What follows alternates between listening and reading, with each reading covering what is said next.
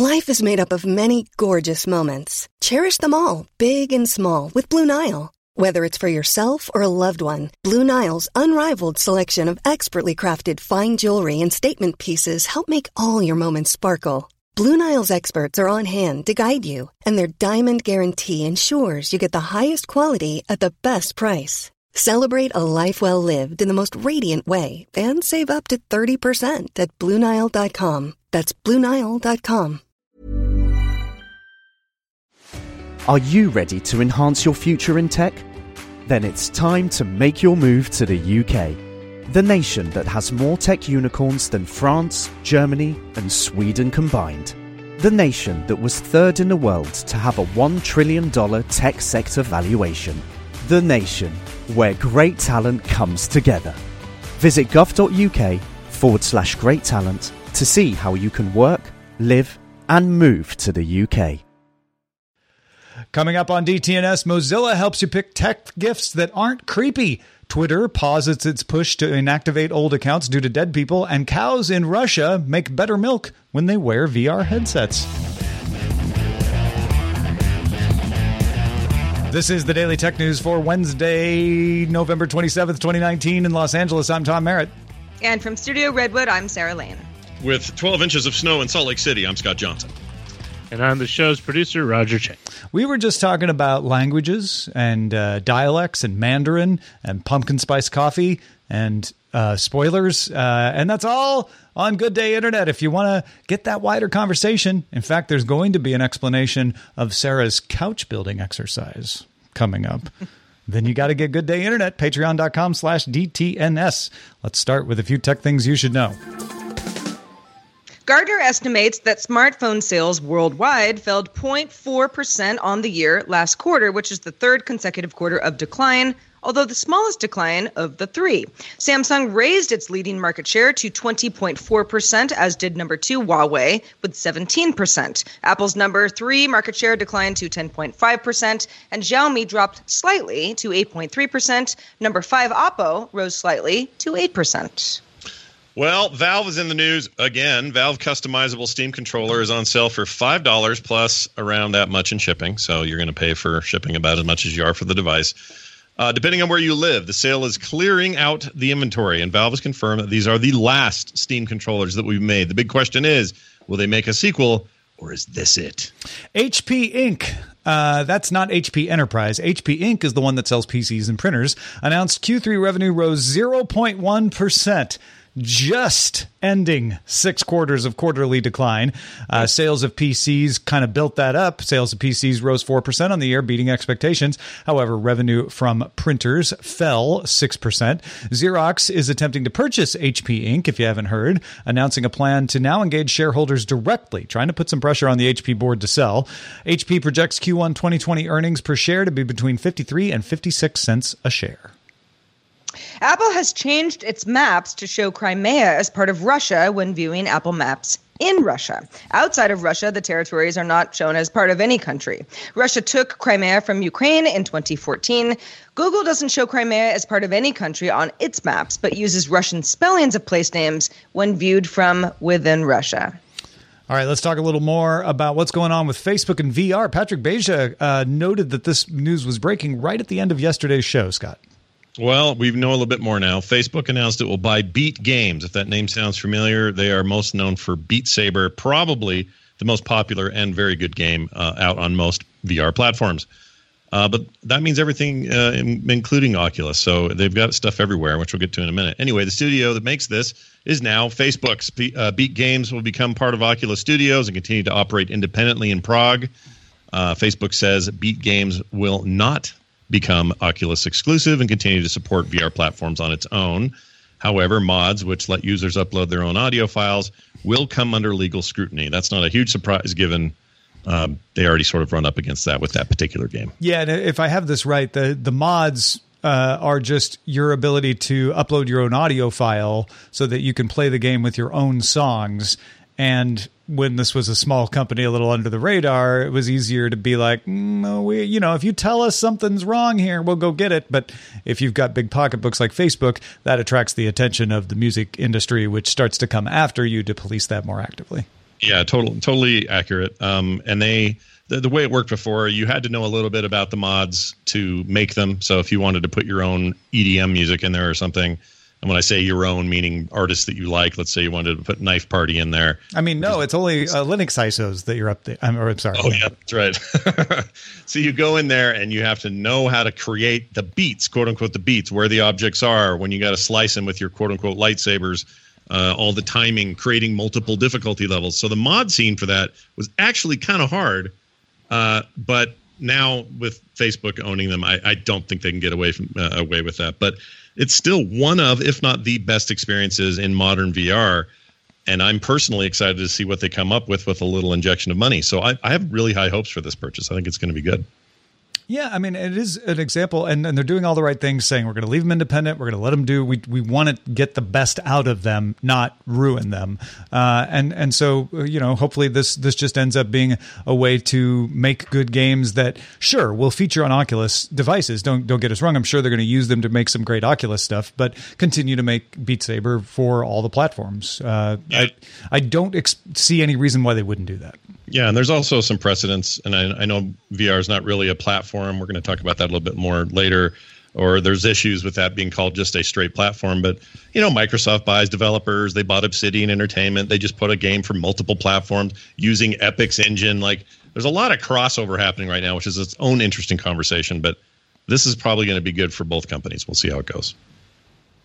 Amazon Voice Services in the U.S., getting more responsive, specifically will be able to respond with excited or disappointed emotional overtones in 3 different intensities that can be set by developers. So, for example, the feature could be used to sound excited if it tells you that you answered a trivia question correctly. Maybe disappointed if it's telling you that your team lost that football game, kind of thing, and so on and so on. The feature is powered by Amazon's neural text-to-speech, and Amazon says user satisfaction at responses increased 30% when the emotions were used in testing. So they think this is a good idea. Amazon also added a speaking style more suited to news in the U.S. and Australia.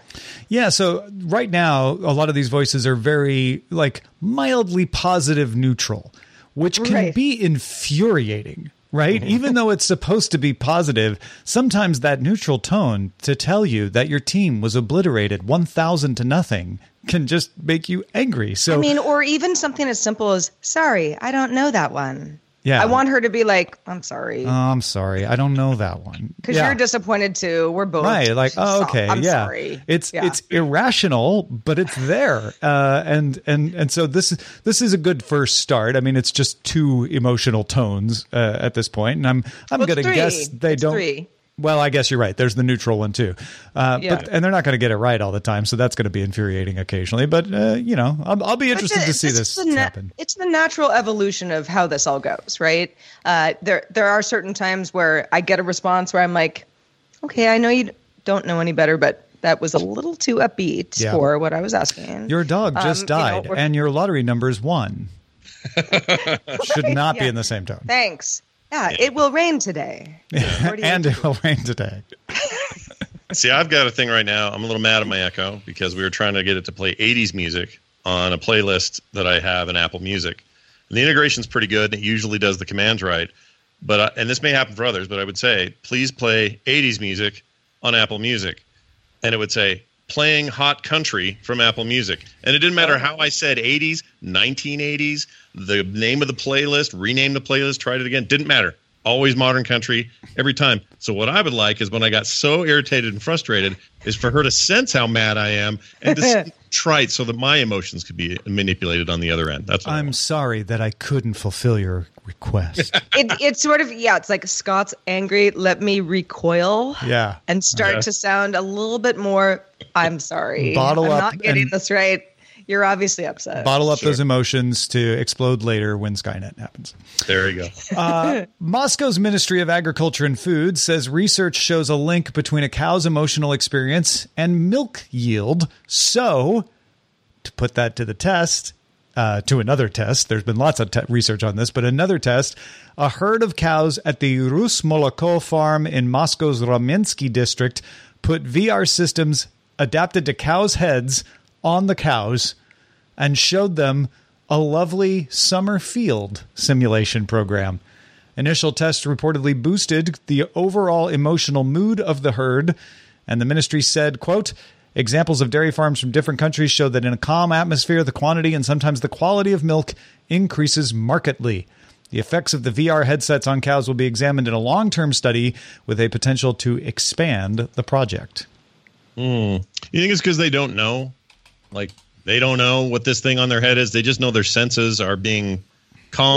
What if they do? What if they, like, I mean, cows are pretty docile, right? What if they're like, I like this. This is better.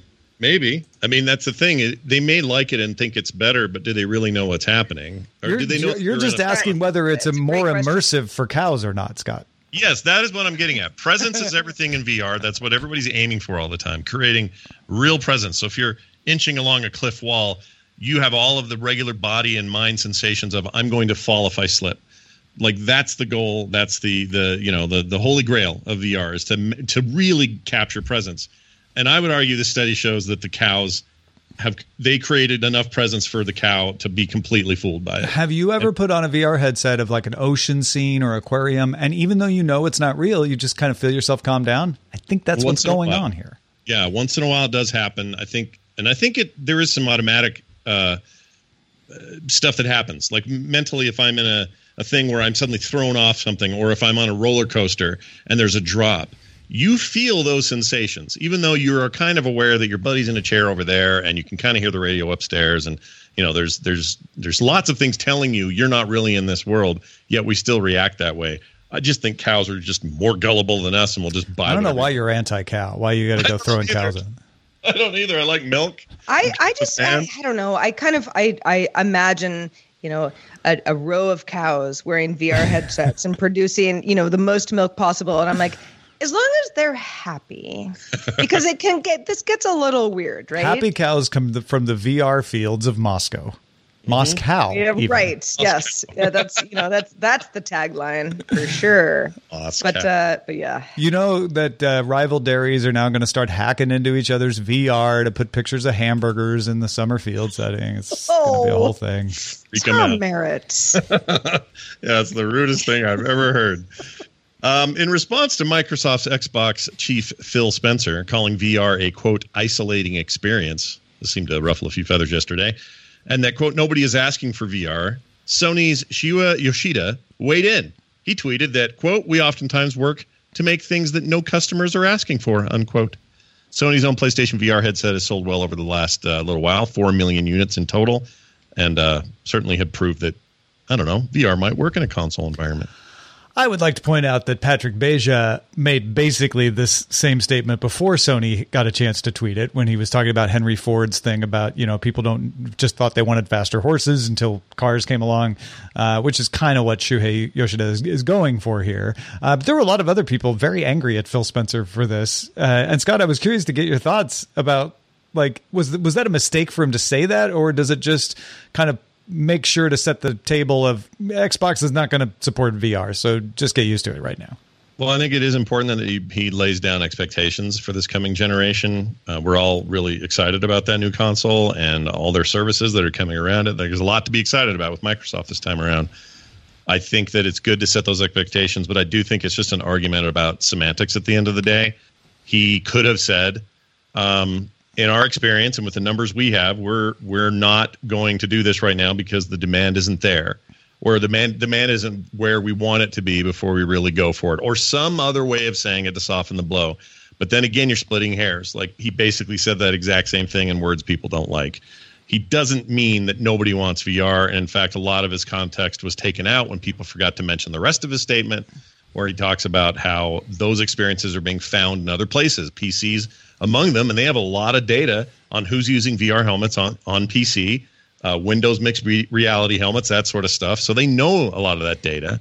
And I think that was his way of saying, yeah, we know it's out there, we know people want it, but we're at a really early stage of VR, and I think that things need to move down the road a bit before we go for it. And I don't really have a problem with it. In fact, he's the one guy at Microsoft who very rarely gets in this kind of trouble, just for some, semantic misslip or whatever, something he says that he didn't mean or didn't quite get across the way he should have.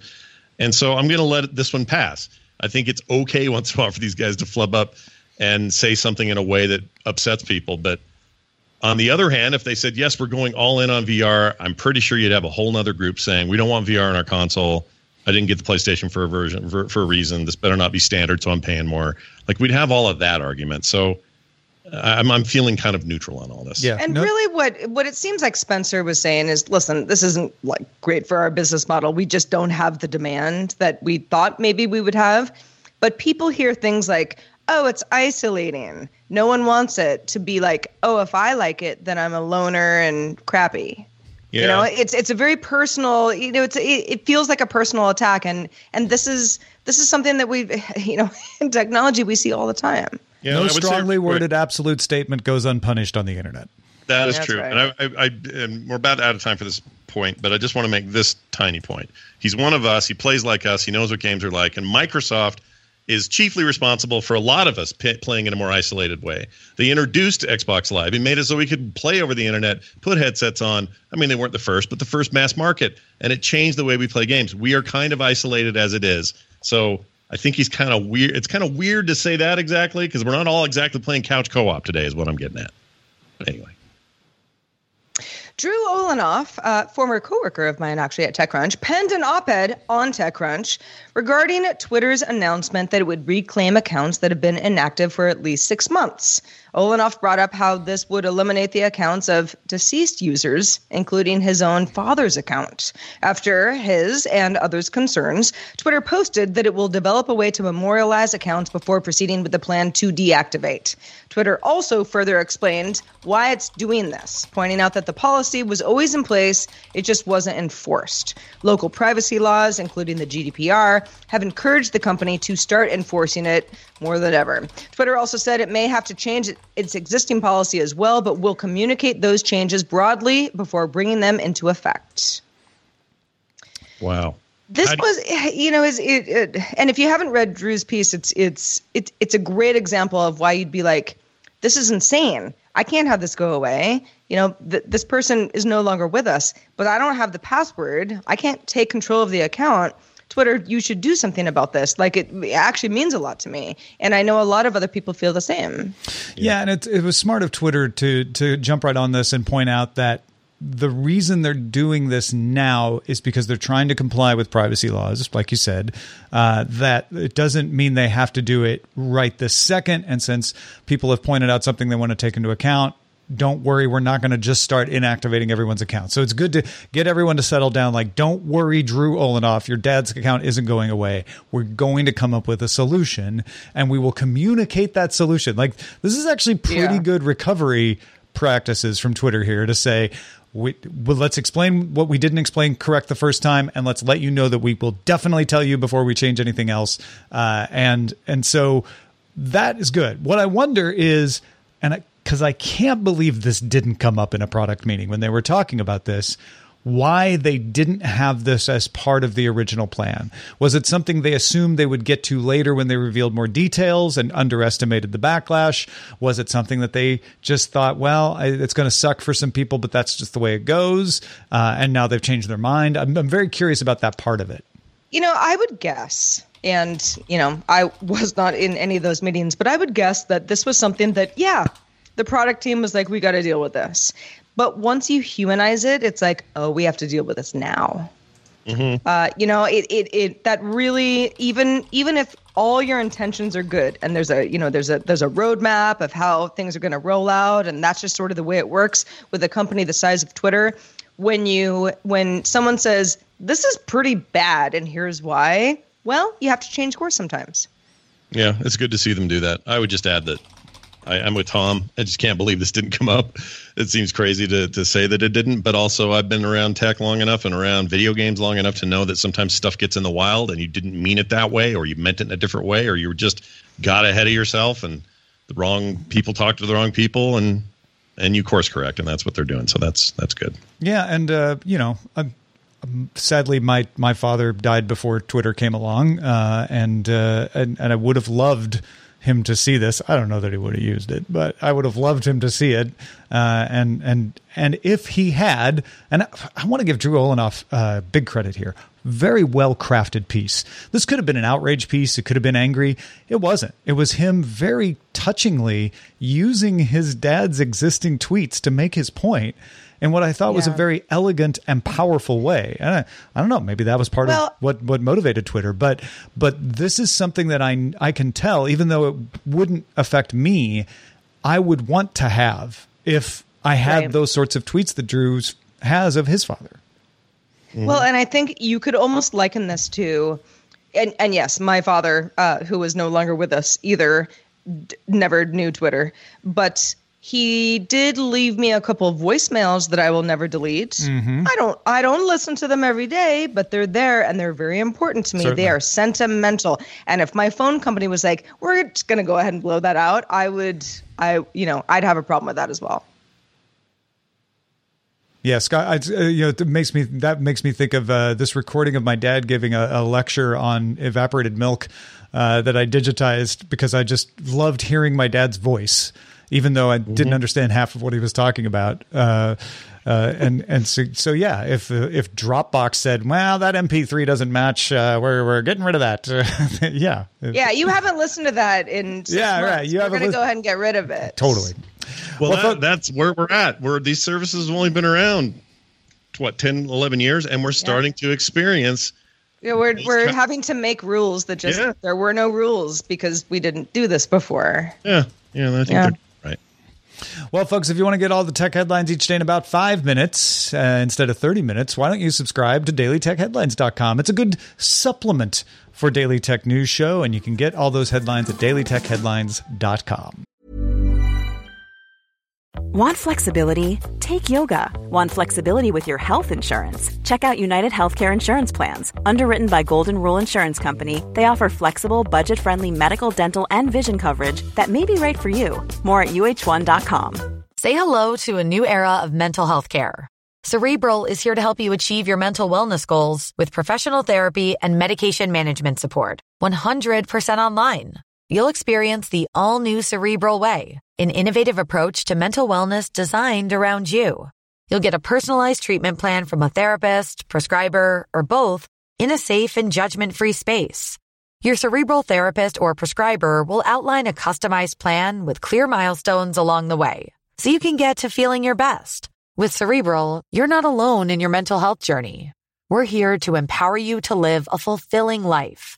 So take that first step towards a brighter future and sign up today at Cerebral.com/podcast and use code ACAST to get 15% off your first month. Offer only valid on monthly plans. Other exclusions may apply. Offer ends July 31st, 2024. See site for details. Introducing Wondersuite from Bluehost.com.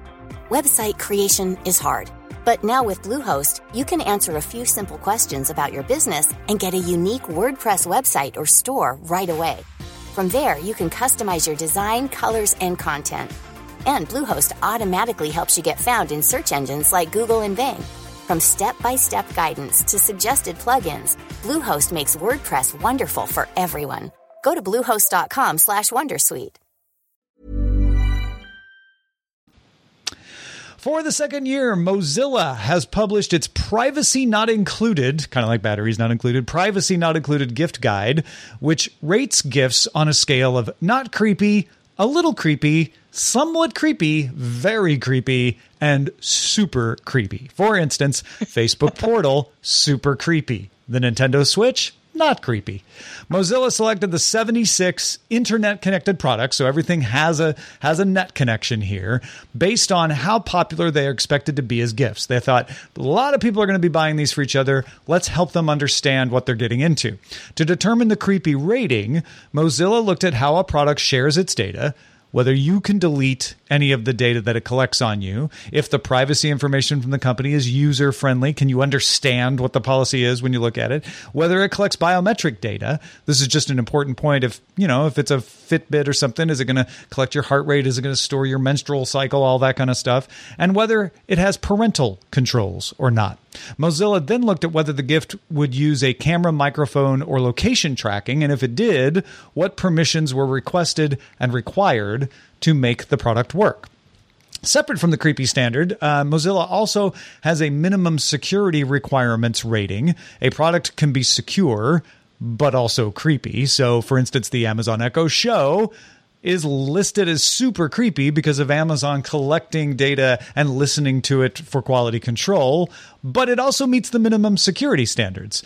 To meet Mozilla's minimum security requirements, the product needs to use encryption in transit and at rest, support automatic security updates for a reasonable period after sale by default, require strong passwords, and have a system for handling vulnerabilities, whether it's a reporting system or a bug bounty program or something like that. And it also has to have a privacy policy. If you don't have a privacy policy, you don't meet the minimum security requirements. So I thought this was a great thing to pass along to people, because if you go to mozilla.org/en/privacy not included, you can look at these before you buy them, because back in the day, we used to talk about buying a phone for someone was like buying a burden for them. Before you could get them an unlocked phone, you were buying them a 2-year contract on a subsidized phone here in the US, and that was kind of not a fun gift.